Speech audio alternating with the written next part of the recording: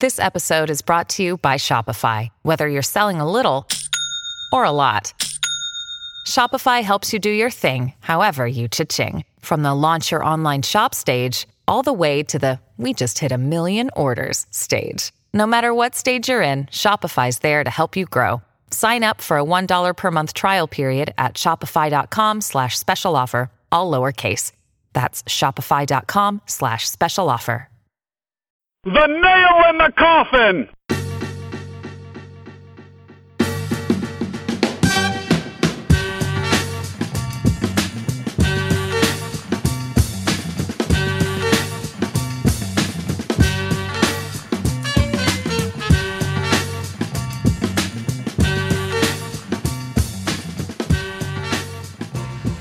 Welcome to the Nail in the Coffin, episode number 29. Tom Valentino, Travis Yulee. We are recording on Wednesday night. Trav, how's it going? Great, Tino. How are you, my man? I'm doing great. Got to tell you, I got a good feeling about this one. This show? Yeah, this episode. I don't know, just some weeks you just kind of, you go through the motions and you make sure you get it done and you just do the best you can. Other weeks you just got a feeling like it's going to be a good one, and I don't know why. Just the last day and a half or so I've been thinking about it, and I'm like, we're going to have a good show this week. I love the optimism, although I think we have a pretty good show every week. We try. But well, let's get into it. Yeah, let's do it. Hey, before we get rolling, I want to throw a few things out first at the beginning because I haven't done this in a while. So everybody out there, if this is your first time checking out our show, welcome aboard. Travis and I do this about once a week. We're a couple of Cleveland boys, love to talk sports. We occasionally come up with some insightful things to say, and we like to share them with you. We don't swear gratuitously, but we do reserve the right to throw out an occasional 4-letter word every now and then as events merit it. And if you like our show, go subscribe on iTunes or Google Play Music, and make sure you tell all your friends. All right, that out of the way, let's talk about the Cavs. We know that we're going to be back in the Eastern Conference Finals. We know it's going to be starting either Sunday or Tuesday, depending on how long this Raptors Heat rock fight keeps dragging on. Game 5 of that series is in progress as we are recording this. They're in the second half. Trav, let me ask you. What? Go ahead. From what I've seen so far, it took them 5 games to approach something that could qualify as watchable basketball. So that's progress. This series has been terrible beginning to end, so it's nice to see a couple teams actually playing like NBA basketball instead of the Big Ten. It's been rough up to this point. I'm not going to lie. I don't really have a whole lot of ways to sugarcoat it, but just because it's close doesn't mean it's good. I'll tell you who is good is our Cavaliers. They've been looking phenomenal. They're quite good. Polished off another sweep here in the second round on Sunday. Finished off Atlanta, down in Atlanta, and heading back to the East Finals now. Trev, let me just ask you, how are you feeling about the overall state of the team? Overall, it's hard to feel bad about it. I think the way they're playing now is sort of more what we expected them to see.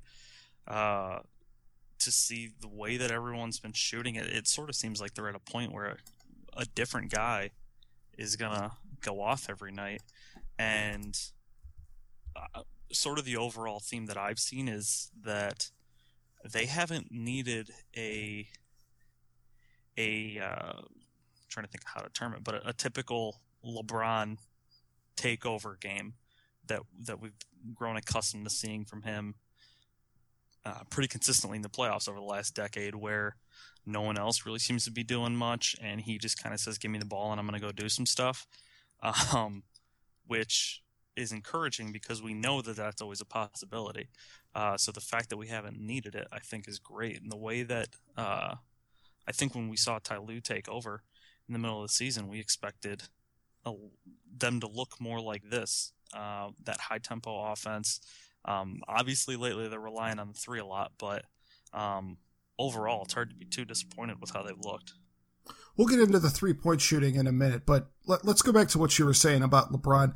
I got to be honest, at the end of the regular season, and if you saw the way he was playing for the last month or two, We even talked about this, right, as the regular season wrapped up. He was really starting to ramp it up. That game that they played against Atlanta in the final week of the regular season where they clinched the 1 seed, I think he played like an entire half of that game and really put up huge numbers, and it was one of those classic LeBron dominates performances. And it's like you said, he has not had that. I really thought we were going to be seeing like one of these all-time transcendent postseasons from him. And that's not to say that he's playing bad. I mean, he's not. He's still averaging 23, 8 rebounds, 7 assists, 2.5 steals. I mean, he's playing well, but he just hasn't had to go bonkers like what we've seen in the past. And I'm surprised. Especially in the road games. That's the thing I think it's jumped out to me even above everything else is you kind of expect your role players to step up and have big games in the when you're playing at home, just because it's a more comfortable environment. You got the crowd behind you, everything else, and you expect your stars to carry you on the road. And again, LeBron's not playing bad on the road, but you want to take a guess out of the 4 road playoff games that they've had so far, how many times he's led the team in scoring? Since you're asking the question, I'm going to guess 0. That is correct. He has not had the high point total for the Cavs in any of their 4 road playoff games, and they've had a couple of close ones. So the fact that, and I know he had the key sequence at the end of Game 4 against Atlanta, but by and large, it's just really incredible the way the rest of these guys around him have stepped up. And I think that was one of the things that, I was talking about on Twitter the other night is, just like you said, it's a real team for once. And for so many years in the first LeBron stint, it was just LeBron and a bunch of guys. And last year it kind of devolved into that just because of the injuries. And this feels far and away like the best performance from a supporting cast we've ever seen from the Cavs, right? Without question. I mean, we look at back middle of the season when they made that Channing Frye trade.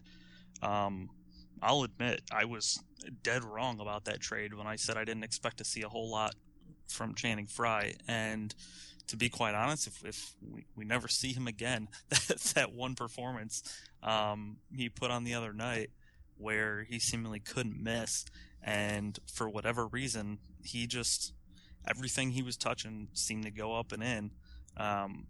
He validated that trade in that one game, and he's had some really good games since he got traded before that as well. So I don't mean to diminish it and say that he hasn't done anything yet, but no, the fact that a different guy steps up every night and they've been able to figure out which guy is in the position to step up, I think speaks to. I do think it's still a lot on LeBron's leadership because he's still the guy facilitating a lot of that, but also on the way that Ty Lue's coached this team. He's really put everybody in the position to, if they get the ball, they get it in a good position. And if a guy has a hot hand or he thinks they're in a good position to lean on a certain guy like Kevin Love we saw in Game 4, he's identified that really early and exploited it. I'm really impressed with what Ty Lue has done in the postseason. The only head-scratching move from me was not playing Channing Frye at all in Game 1 against Detroit. But to his credit, I mean, he learned pretty quickly from that, and it's been a complete role reversal for Frye and Timo since then. And obviously it's working out well. And, I mean, he's gone up against some pretty good coaches in both of these rounds. Stan Van from Detroit certainly has had a very good coaching career everywhere he's been, and I think we agreed that he got the most out of that Pistons roster that could have been reasonably expected this year. And, I think some of the adjustments that Coach Lue was making in that series had Detroit on their heels. And then Budenholzer from Atlanta, I mean, he was the coach of the year last year, and he comes from that Popovich coaching tree and is certainly one of the most respected coaches in the league. And, I mean, he got flat out pantsed by Lue, I thought. That Game 3, Cavs fell behind, by about 13 points there late third quarter, and they came out in the early fourth with the lineup that I believe it paired up Fry and Love up front, and they took Tristan out. And Al Horford came out and flat out said after that game, we were not prepared for that. Like, their coaching staff did not prepare him for a lineup that the Cavs put together there. And being able to pull moves like that, I mean, that kind of stuff, it matters. I mean, we always say the NBA is a players' league, but I think we're learning that good coaching can make a difference in these playoff series. Oh, for sure. I mean, I'm not going to... Truthfully, that move that they hadn't game planned for, I'm not very high on Budenholzer. I just really don't think he's that good of a coach. I mean, he coached them to a great regular season last year. But outside of that, they haven't looked good in big games at all, I don't think. Obviously, they've gotten swept twice by the Cavs now in back-to-back seasons. And that move that lineup with Fry and Love, I don't think that's insanely hard to adjust for. That team, they just didn't. I'm not sure that they I think if they slightly adjusted their offense a little bit, it could have put a lot of pressure on Ty Lue to not stick with that lineup for too long, because I'm not sure with the guys that Atlanta has, Millsap and Horford in particular, the way that those guys can play towards the basket, I think they could have, if they matched up well, and ran any sort of offense, could have easily exploited having Fry and Love on the floor at the same time. They didn't adjust, I didn't think, at all in that entire series, though, not just that game. They just look like a lost team to me. They don't, and I don't think it's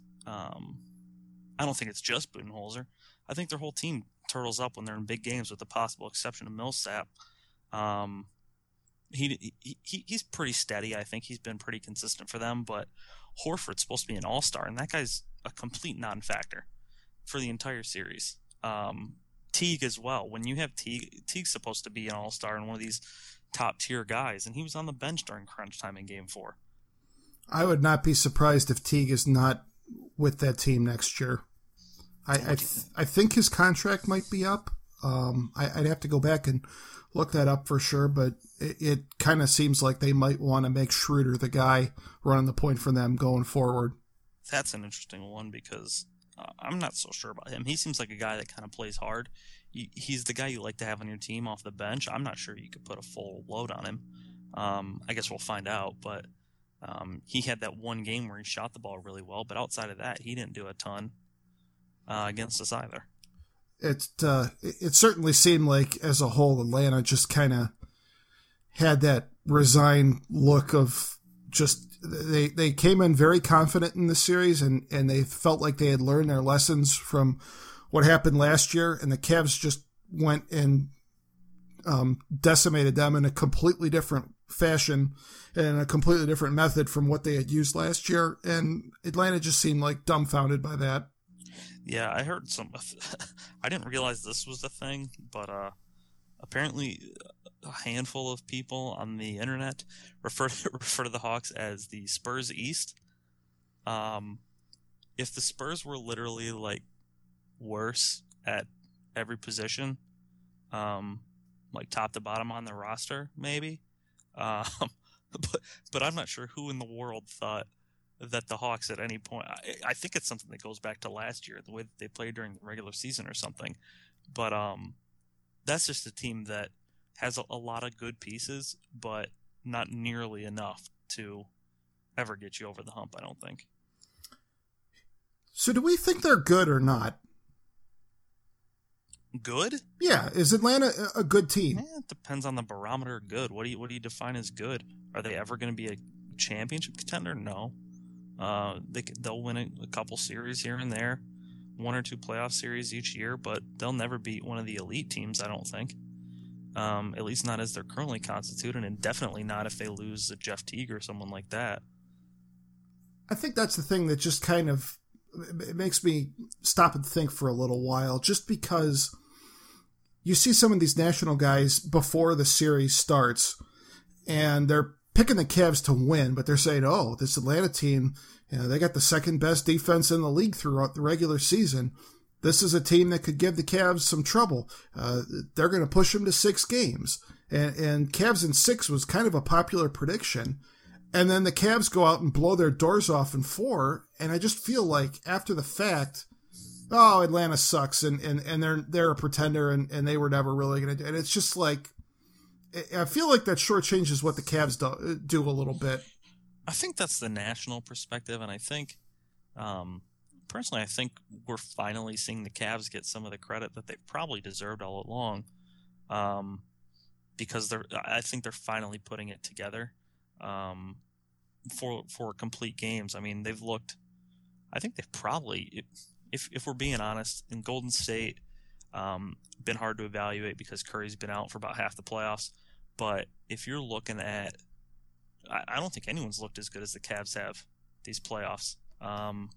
Not just because they've swept them, because they haven't lost all playoffs, but they've had some dominant wins. I mean, you look at a couple of those games against Atlanta, they were just, especially the one, I mean, they were up 40 at one point, I think. I don't think we've met since then, right? Right. I don't think we met. Have we talked since the Atlanta series even started? I don't think, right? I think last time we talked was there might have been one game in. Okay. But yeah, so they've looked the most complete. They're making the best adjustments. Ty Lue is not coaching like a guy who's been in the league for half a season, who's been a head coach in the league for half a season, I should say. The adjustments he's making are incredible, and the way the guys are answering the call is I think what we hoped for all along. I would completely agree with you in terms of them being the most impressive team in the playoffs thus far. Just because, I mean, you look at what Golden State's gone through to this point, and I know they're up 3-1 right now, and they're probably going to close out the Blazers tonight.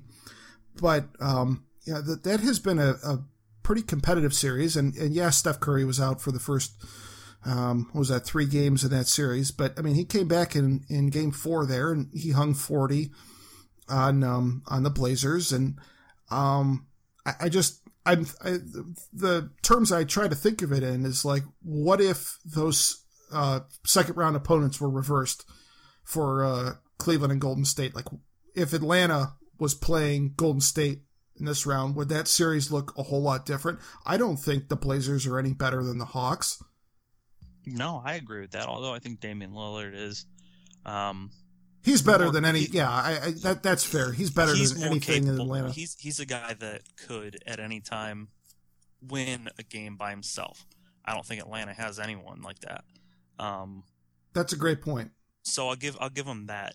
But overall, as a team, I wouldn't expect Portland to win more than maybe one game against the Cavs the way that they're playing right now.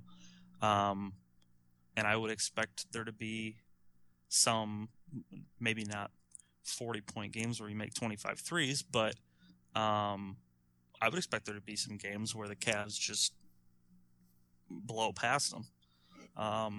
So yeah, I'm with you. I don't think Portland is considerably better than Atlanta. And I'm drawing a blank at who Golden State played in the first round. Houston. Houston's just this weird team that everyone kind of agrees has a couple really, really, really good players, and for whatever reason they suck. So they're just sort of that weird team that no one can really evaluate, I think. Did you see any of Inside the NBA last night? I read about it. I didn't watch it. I saw. I read some of what Dwight Howard was saying, and I don't know. I think they were just. It's from what I can tell, it seemed like a pretty decent PR move for him. It was fascinating to watch. Kind of demonized him quite a bit, I think. It was fascinating because for those who didn't see it, Dwight Howard sat in on Inside the NBA, the post-game show for TNT last night after OKC and San Antonio, and the rest of the crew there really kind of put him on the spot, asking him about what he wants to do with the rest of his career. It's time to get serious. You know, what are you doing with yourself? Can you actually win with James Harden as a teammate? And Barkley was really putting the screws to him. And, Ernie Johnson's normally the host for that show, and I think he was at the Sports Emmys last night. So Matt Weiner was filling in for him, and I thought he did just a fantastic job of when Dwight tried to start giving like the cliched answers, like he would not let him off the hook and was really pressing him to give some real answers and open up. And it was great television. And, I always say that that's the best studio show in sports. And that was just a great example why. Agree completely. The way that those guys, I think they have a weird dynamic, I think, in that maybe not dynamic isn't the word, but it feels like they have this weird, I don't know, the way that they interact with each other just isn't like anything we see on any other studio shows. Everyone else is very rigid, and I feel like every other studio show you have one guy like an Ernie Johnson who kind of sits there and pushes things around to 3 or 4 guys who are all playing the same role.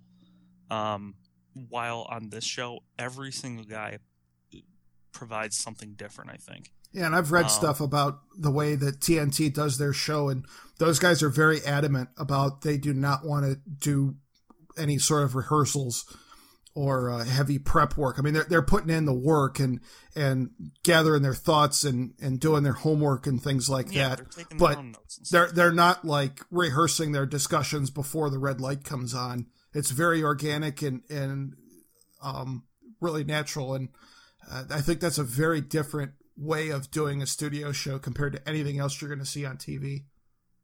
Yeah, for sure. I mean, really the only other studio shows I ever watch are the NFL ones, and those are all cookie cutter and boring and basically the same show. Every channel has one, and they're all exactly the same in my opinion. But yeah, the only one that I really make a point to watch usually is the TNT one, and it's as good as they get. You kind of wish more sports could find that sort of show and put something together like that, but no one really seems to be able to duplicate it.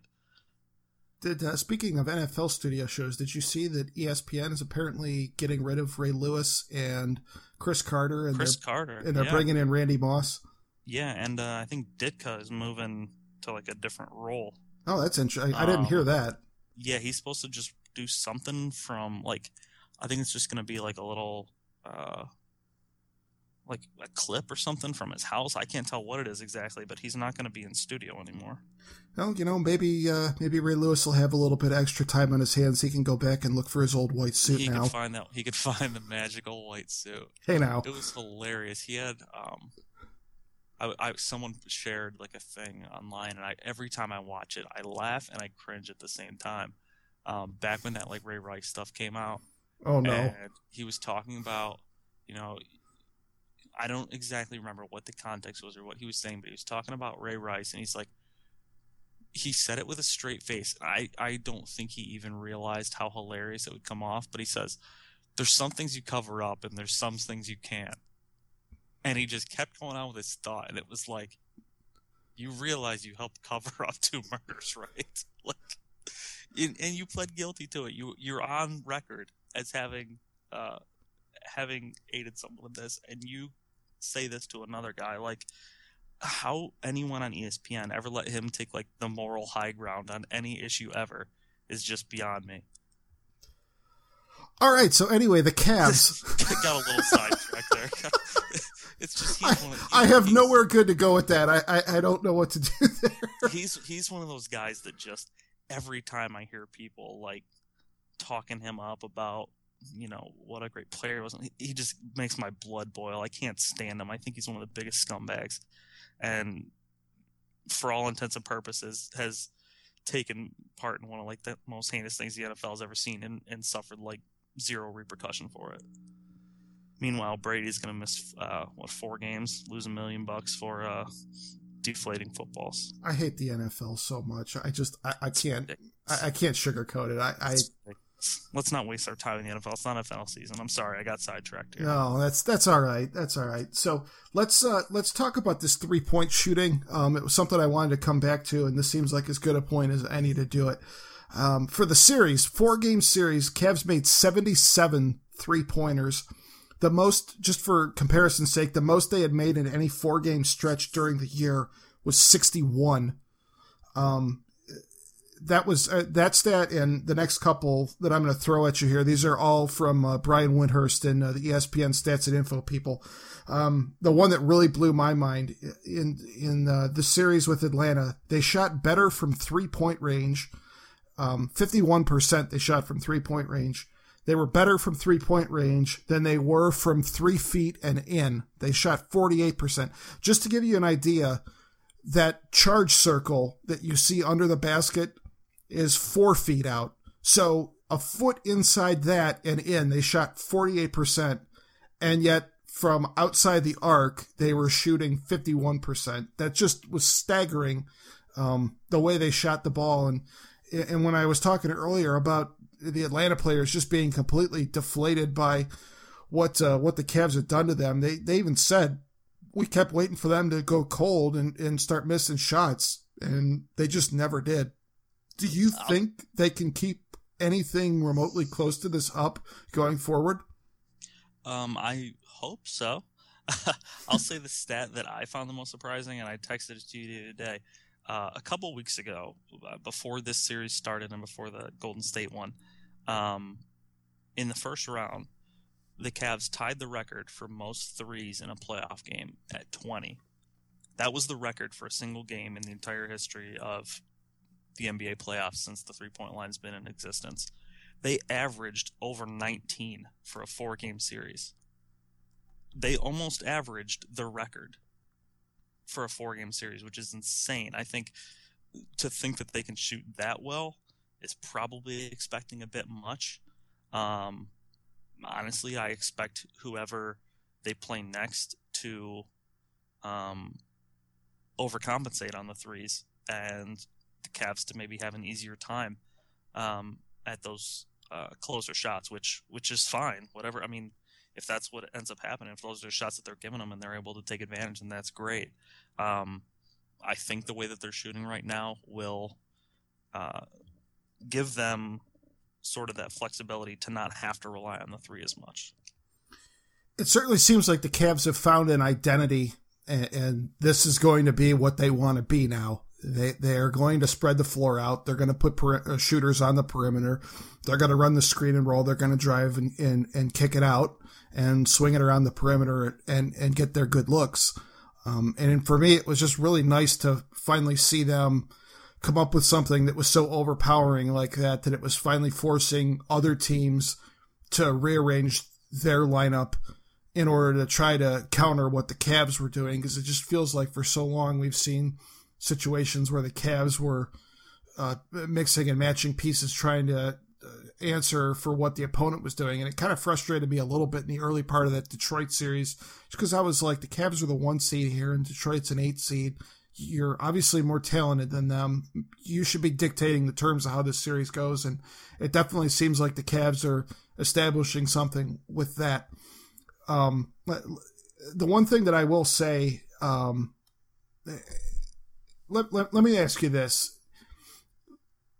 One of the guys that is kind of the leaders in this 3-point barrage, J.R. Smith, we saw him go nuts. I think it was Game 2 against Atlanta. Was it Game 1 or Game 2?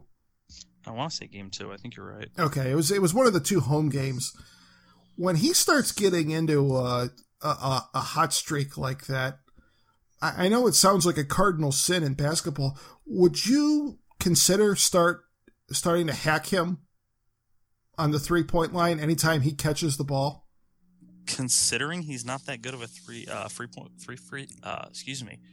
throw shooter, I gotta think no, because if you look at it, a lot of those shots are ones where he just catches and shoots while he's fading away or drifting sideways. So I'm not sure you'd even have time to foul him. And in most cases, if you do, I feel like the way that he was shooting, he's probably still going to make it. I personally think that when they're shooting like that, you'd be wise to employ the hack a Tristan a little more if he's out there, or even hack JR if he's out there before he gets the ball or before he gets off a 3. See, that's the thing. Like, it's probably a bad idea, but if you look at JR's numbers, he's actually a better shooter on contested jumpers. So just like straight up contesting him, it's not really going to make any sort of a difference on him. And he's really quietly a bad free throw shooter. Like you said, I think his numbers are actually just about on par with Tristan in terms of free throw shooting. And everybody kind of always points to the big man. You don't really see a lot of guards getting, being made the victims of the, hack-a-shack strategy. But I mean, he's really not a reliable free throw shooter. And it's just one of those things where it's like, you might need to try if you're a team that's, outmanned by the Cavs, you might want to try starting to do some crazy things. And I mean, who knows? You follow him, doesn't shoot the free throws particularly well. Maybe he takes an exception to one of these fouls and does something stupid. I mean, wouldn't be the first time that somebody's baited him into doing something like that. I don't know. It would be something I would at least consider. Like, I can't let him just go nuts shooting 3-point shots, because he's certainly proven capable of doing that to this point. Yeah, regarding his higher percentage on contested shots, he is one who infamously once said, "I don't like open shots. Open shots are boring." So the fact that he, and if you watch him play, it really sticks out to you. He does seem to sort of embrace the fact that there's a guy putting a hand in his face, and he seems, I don't know if it makes him focus more or what the case is, but he has this uncanny ability to just, the circus shots he pulls off are insane. Like, he'll be 6-7 feet behind the 3-point line and just chuck one fading away because he's got it and there's a couple seconds left, and what's he going to do? And it goes in. Like, he had that one insane shot where it was about 2 seconds left on the shot clock and we had to inbound it. And he caught it probably 30 feet away from the basket and just lobs it up and in over a guy as he's fading away. And it's just like, you're not supposed to be able to do that. But he seems to get it done pretty regularly. And it's amazing. Talking about the hacking strategy, because we were talking about that with Tristan, is it just me, or has that strategy kind of reached a new level of usage so far in these playoffs? I feel like it used to be one of those things where it was like there was only 2 or 3 players in the entire league where they'd be getting subjected to that type of a deal where they start getting hacked. And now this year in the playoffs, it's like, it feels like almost every team has identified a guy on the opposing team who's a bad free throw shooter. And in the case of Atlanta, I mean, I think it was game 3 there. They literally wrapped up Tristan before the ball was inbounded to start the second half. I've never seen that before. And that was a different one. Yeah. It feels like to me, it just seems like it's being taken to an extreme, and it's probably going to force the league's hand at some point this summer. Yeah. I'm sort of I guess the funny thing is they employed this strategy against Tristan and the Cavs, and for this strategy to work when he goes and shoots and makes 1 or 0, you got to score next time down, or you're not gaining any ground. And Atlanta, I don't think, did a great job of doing that, so it sort of negated it. But I can recall a couple times this year, we saw it against the Pistons, that the Cavs were definitely able to piece together some runs when they were hacking Andre Drummond. I don't know that Golden State has someone you can do that with. I'm not sure who it would be on San Antonio. I'm just looking ahead here at who, if the Cavs are going to play someone in the finals, who would they employ that? And obviously, if it's the Heat, it's going to be Whiteside if he's even back by then. But Tristan's obviously the guy that if the Cavs go against someone who really wants to slow them down, he's the guy that's going to go to the line. And I mean, I would expect to see it next round no matter what, just because, as we've seen, the Cavs are so prone to going on these hot streaks where they can't miss, and teams are going to get desperate to slow them down one way or another. As far as what the NBA does about it, I'm sort of against changing it. Maybe adjust the rules a little bit, but I don't want anything in place where the guys who can't shoot just get bailed out. I think if you're that bad of a free throw shooter,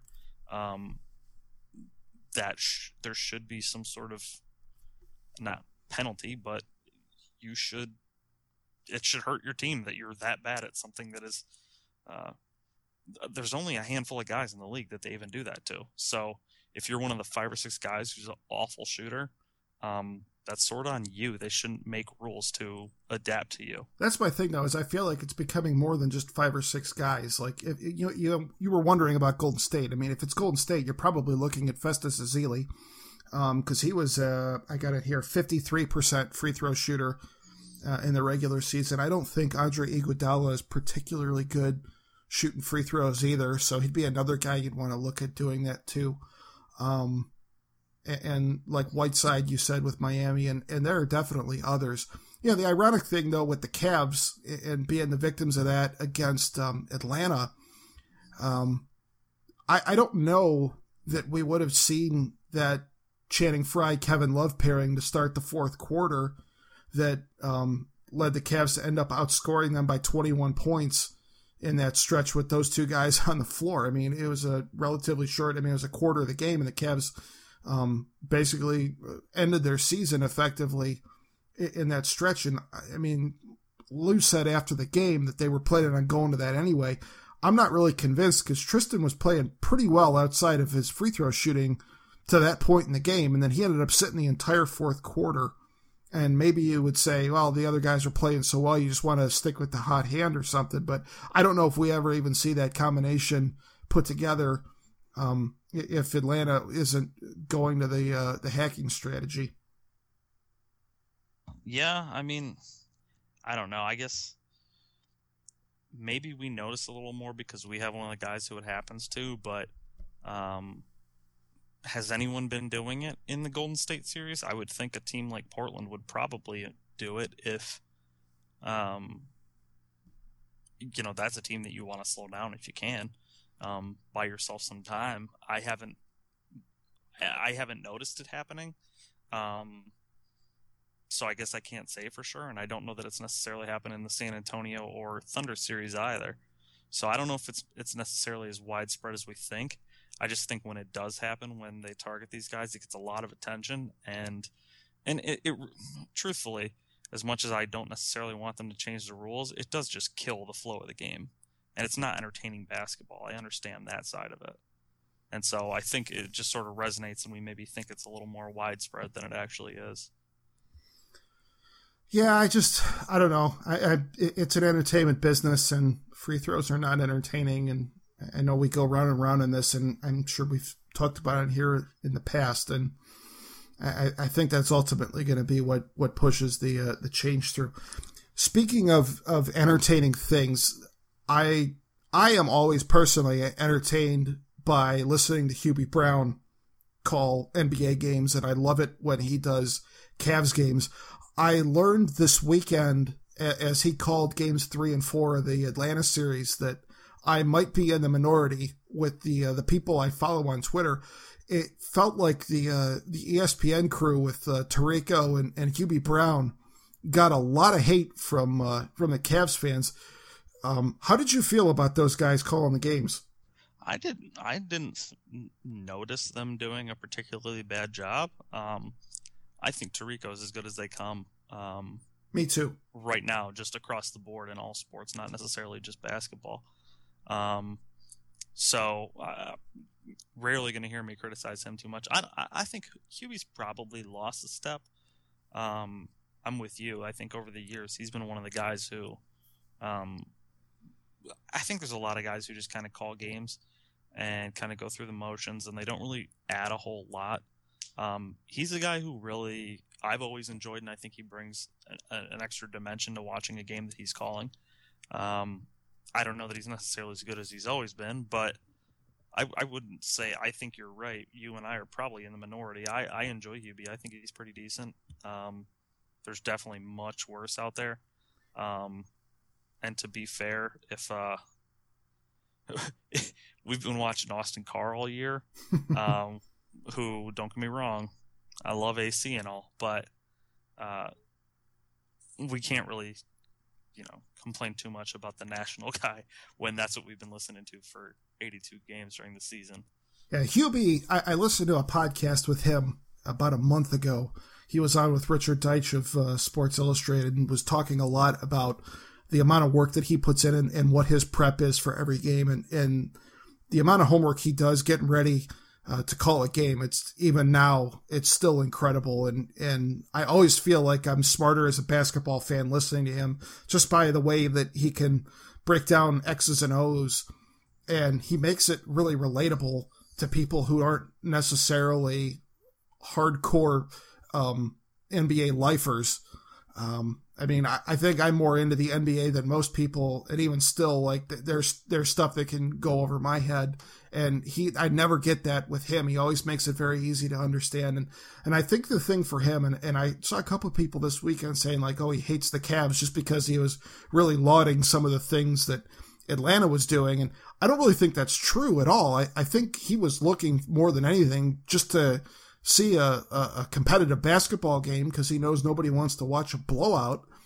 And he was, I think he tends to be very expressive in terms of saying, like, cheering good play, regardless of which team it's coming from. So when he actually, if he's going into a game thinking like Atlanta needs to do X, Y, and Z in order to make a game out of this against Cleveland because they're clearly outgunned, and he actually sees them execute a couple of those things, he'd be like, all right, they're doing what they need to do.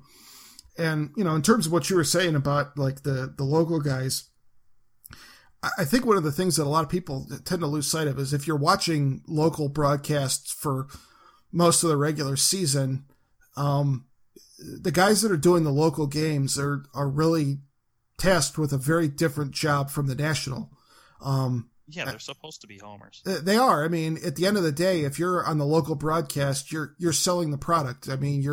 You're trying to get people interested in the local team to get them to come out and, buy tickets and come to the games and get into it and spend on the merchandise and the video games and all the other stuff. And, I think I think at the national level, you want people to be interested in the NBA, but you don't have a vested interest in one of the two teams. So if you're used to seeing and listening all season to a game being presented from your perspective, when you all of a sudden don't get that, it becomes very jarring. I guess just for me, it is, I love the Cavs, but I like being educated a little bit on the broadcast and getting real X's and O's talk and not just a lot of catchphrases. I prefer the national, but I don't know. I think a lot of people here and a lot of people, honestly, that listen to us, I think they're looking for Fred and Austin Carr, to be honest with you. Sure. I think you hit the nail on the head there. When those local guys are doing it, they're selling the Cavs. They're covering the Cavs. This is the team they know. It's the team they're interested in. It's the team they care about. They're not, and quite frankly, they're not nearly as knowledgeable about the team on the other sideline. They might watch some tape and study up and learn the names and stuff, but they can't speak nearly as intelligently about the other team as they can about the Cavs. So their task really is selling the Cavs, while Hubie Brown is trying to sell that game. So when the Cavs are playing the Hawks, and clearly the Cavs are the superior team, he's going to try to bring it from a standpoint of, here's what this other team who's a little outmatched is doing well. Here's things you can look for. And I'll say every time I watch a game with Hubie Brown, at least 2 or 3 times, he shows me something that I wouldn't have seen and says it very simply to where a basketball layman, someone who casually watches games here and there, probably not even someone who doesn't watch as often as you and I do, learns a little more about the game. And truthfully, that's what you should really look for, is a guy who, in the act of telling you what's going on, teaches you a little bit more about it. And I think Hubie does that really well. And I think he always has, honestly. I think he's been one of the best in the business for quite some time. Yeah. I'm a little bummed out because going forward, I know that the Cavs, all of their games are going to be ESPN, ABC, because ESPN's got the Eastern Conference Finals. So it's going to be, and it's going to be the lead crew. So every Cavs game from now until whenever the postseason run ends through the finals, it's going to be Mike Breen with Mark Jackson and Jeff Van Gundy. And at least for me personally, I think Breen's fine. I like Tirico more. What's that? I don't care for the other two. Yeah, when Van Gundy first came on ABC, I liked him, and he's developed some very bad habits in terms of just the thing that drives me nuts is I feel like he dwells a little bit too much on overanalyzing every single call by the officials. And don't get me wrong, I think the officials need to be kept honest, but at the same time, I don't need a 2.5 hour critique of the officiating. It's tedious after a while. And I don't know. I've heard both of those analysts, Hey Man, Mark Jackson, both have been kind of rumored for some of the open coaching jobs. So this might be the last year that those three guys are put together. But at least I think ever since Mark Jackson got on TV, he's been interviewing for his next gig, which he's always trying to just say something that's, sort of off the wall. And I don't know. I just don't like him. I didn't like him when he was coaching in Golden State, and I don't like him as an analyst. I don't know why. He's one of those guys. Another one that just kind of rubs me the wrong way is just sort of disingenuous about everything. And it is awkward that him being on their lead announced team. Obviously, they're going to do a lot of Golden State games because Golden State's the top team in the league right now and the defending champs, and that's the team that let him go. And when they were a first round playoff team, and they bring in his replacement, and all of a sudden now they're winning the championship, and he's got to sit there and call it. And I think he's probably gotten over it at this point, but I mean, there has to be at least some awkwardness there. So. I doubt he has. He strikes me as a guy who left in a rather, I don't know, bitter way. Like it wasn't a amicable separation, for lack of a better term. And seeing how Steve Kerr now is widely lauded as, the next big thing, if not the current big thing, and all these players that he had, Steve Kerr is able to do so much more with. I don't think that's something that you just get over and move on from. Yeah, that's a completely fair praise for Kerr. That's completely justified, because I don't really think that Golden State roster is really that much different than what Mark Jackson had. I think Draymond obviously is a huge part of that team, but outside of that, I'm not sure what else. Maybe a piece here and there, but most of the core was already there for Mark Jackson. Yeah, the big change was Kerr, and now Kerr's running the show, and they're winning 70 games plus. So Steve Kerr's a pretty cool dude, and I liked listening to him when he was a TV analyst. So in a perfect world, I guess we could clone Steve Kerr, and he could still go keep coaching and doing his thing there, and then we could have clone Steve Kerr working in the booth or something. But I like Kerr, I think, and just as a guy, he seems like a pretty decent guy. He's that guy that is on the other team and you don't want to like him, but you kind of do. There are plenty of people I dislike on Golden State. He's not one of them. Right, he's at the bottom of the list. Right. All right. Anything else? We good? I don't know. What are we looking at? Wow, that time went quick. It did. No, what do we got? It looks like, this Miami-Toronto game's probably going to go down to the wire.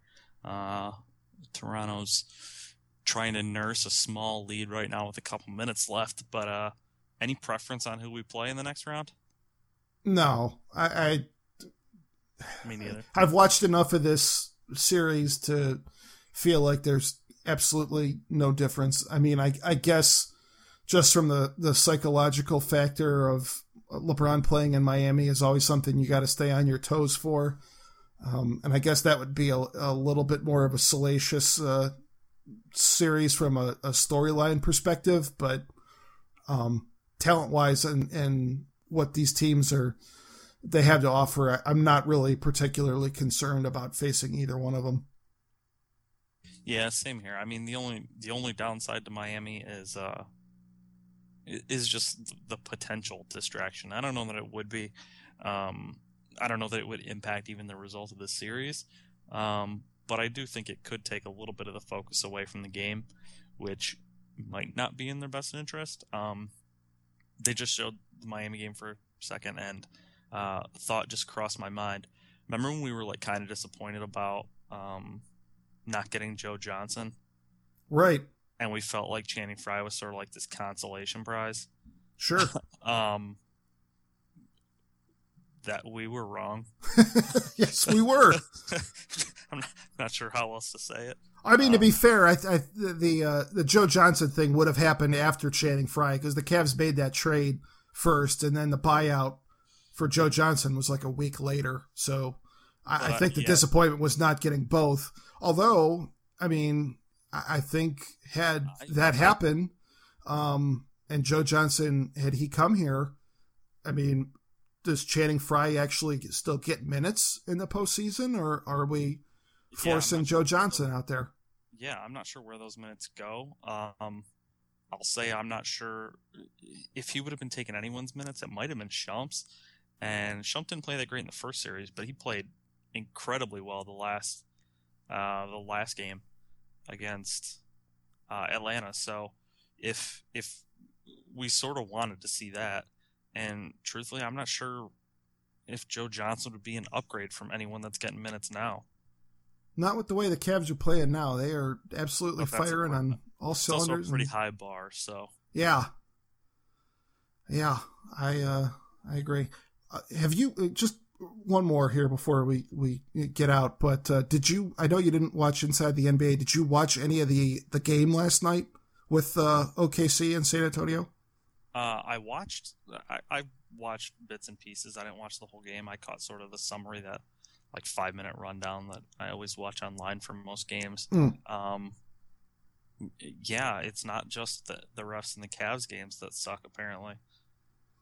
Yeah. That ending sort of, I don't know. I mean, I don't have as big of a problem with that, just because if you don't hear a whistle, you shouldn't stop playing. And it seemed like they kind of gave the token foul and it just wasn't called, and they stopped and it kind of burned them. And I have to think that Popovich or one of the guys went to the refs and said, "Hey, if we can't do this, we're going to foul them." And that's sort of just understood in the NBA that when that happens, the refs look for it and they call it.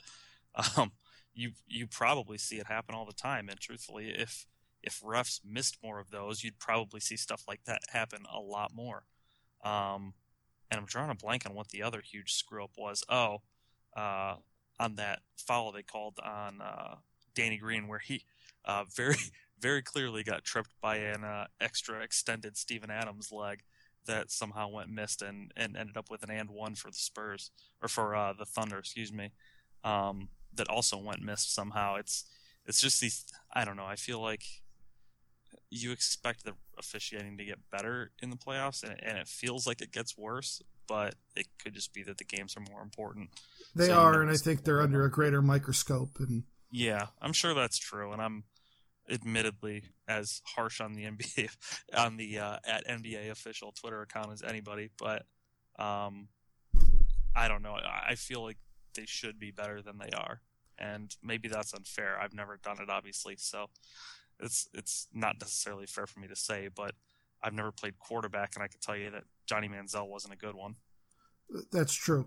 I know that the San Antonio now has lost their last 2 home games to Oklahoma City here, and I'm sure from their perspective, the officiating was really a huge part of that. And the last game with that whole crazy sequence with Dion inbounding the ball and all hell breaking loose, I think they absolutely had a legitimate gripe there. The one last night, I don't know, it just didn't bother me as much because, like, when OKC got that last 3-point play to put the game on ice, I mean, they were winning anyway, and they had been trailing for a large portion of that fourth quarter, and they went on a very big run to close that fourth quarter. And to me, it was more about them rising to the occasion and making big baskets and overtaking San Antonio, and San Antonio looking a step slow, than it was about the officials taking it away from the Spurs. I was really impressed with what OKC was able to do last night. And I think there's a lot of tension around that team just because of Kevin Durant's pending free agency, or in what's going to be, the unknown for him coming up after the season. And we know what that's like with LeBron, and we saw how that affected the Cavs in 2010. And to see them as an underdog in this series against the Spurs, it really rising to the occasion and winning 2 games on the road in a building where the home team had only lost once the entire year. I think it's really impressive what they're doing, and I'll be really interested to see if they can finish this thing off tomorrow.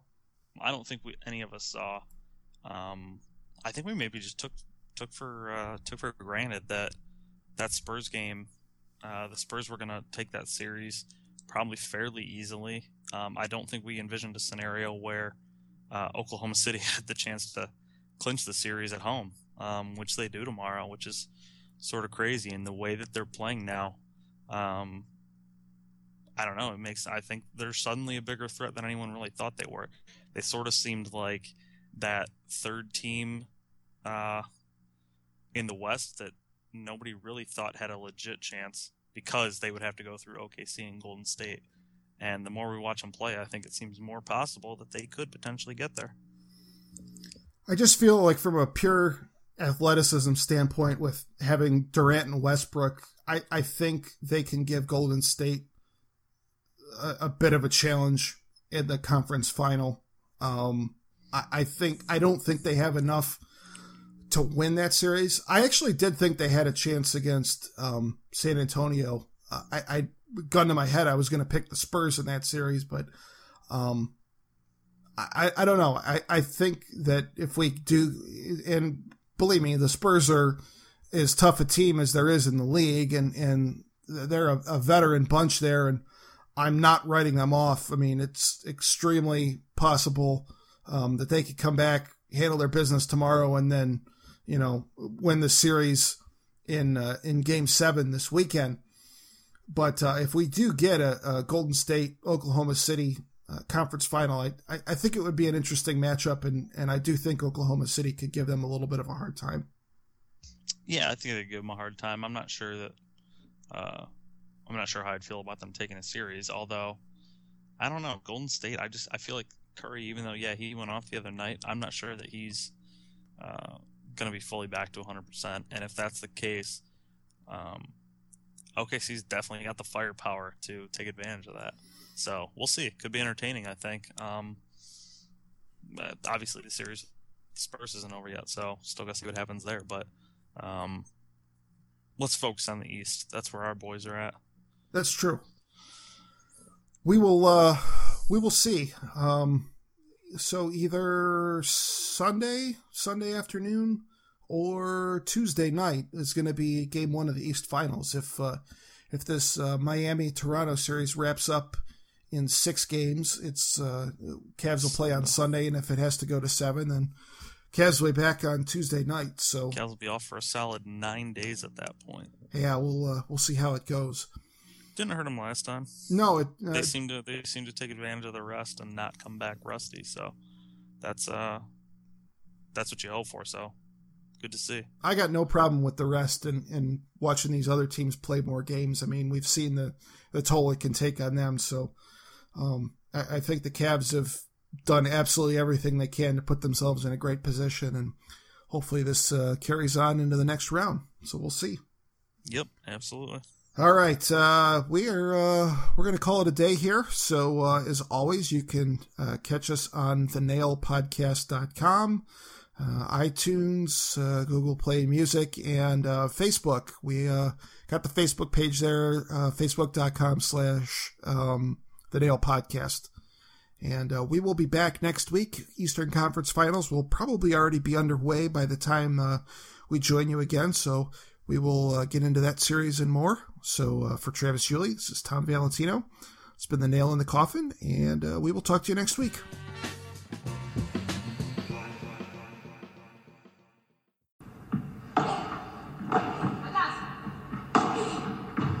Hey there, and welcome to the Joy of Paddle podcast, hosted by me, Minter Dial.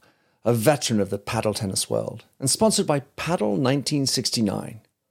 Whether you're a paddle tennis aficionado, just beginning, or have never even heard of paddle, or padel, as it's called in North America, this is an exhilarating new show that delves into the captivating stories of notable paddle personalities worldwide. In its inaugural season, you'll be treated to exclusive anecdotes, valuable tips, life lessons, and humorous moments shared by esteemed professional paddle players, industry insiders, and passionate paddle enthusiasts. With each season aligning with the Pro Tour, you can anticipate 2 engaging episodes per month. The Joy of Paddle podcast is part of the Evergreen Podcast Network, where you can find other great shows in a number of categories, such as sports, health and wellness, true crime, and fiction. To find out more about Evergreen Podcasts, go to www.evergreenpodcast.com. Vamos!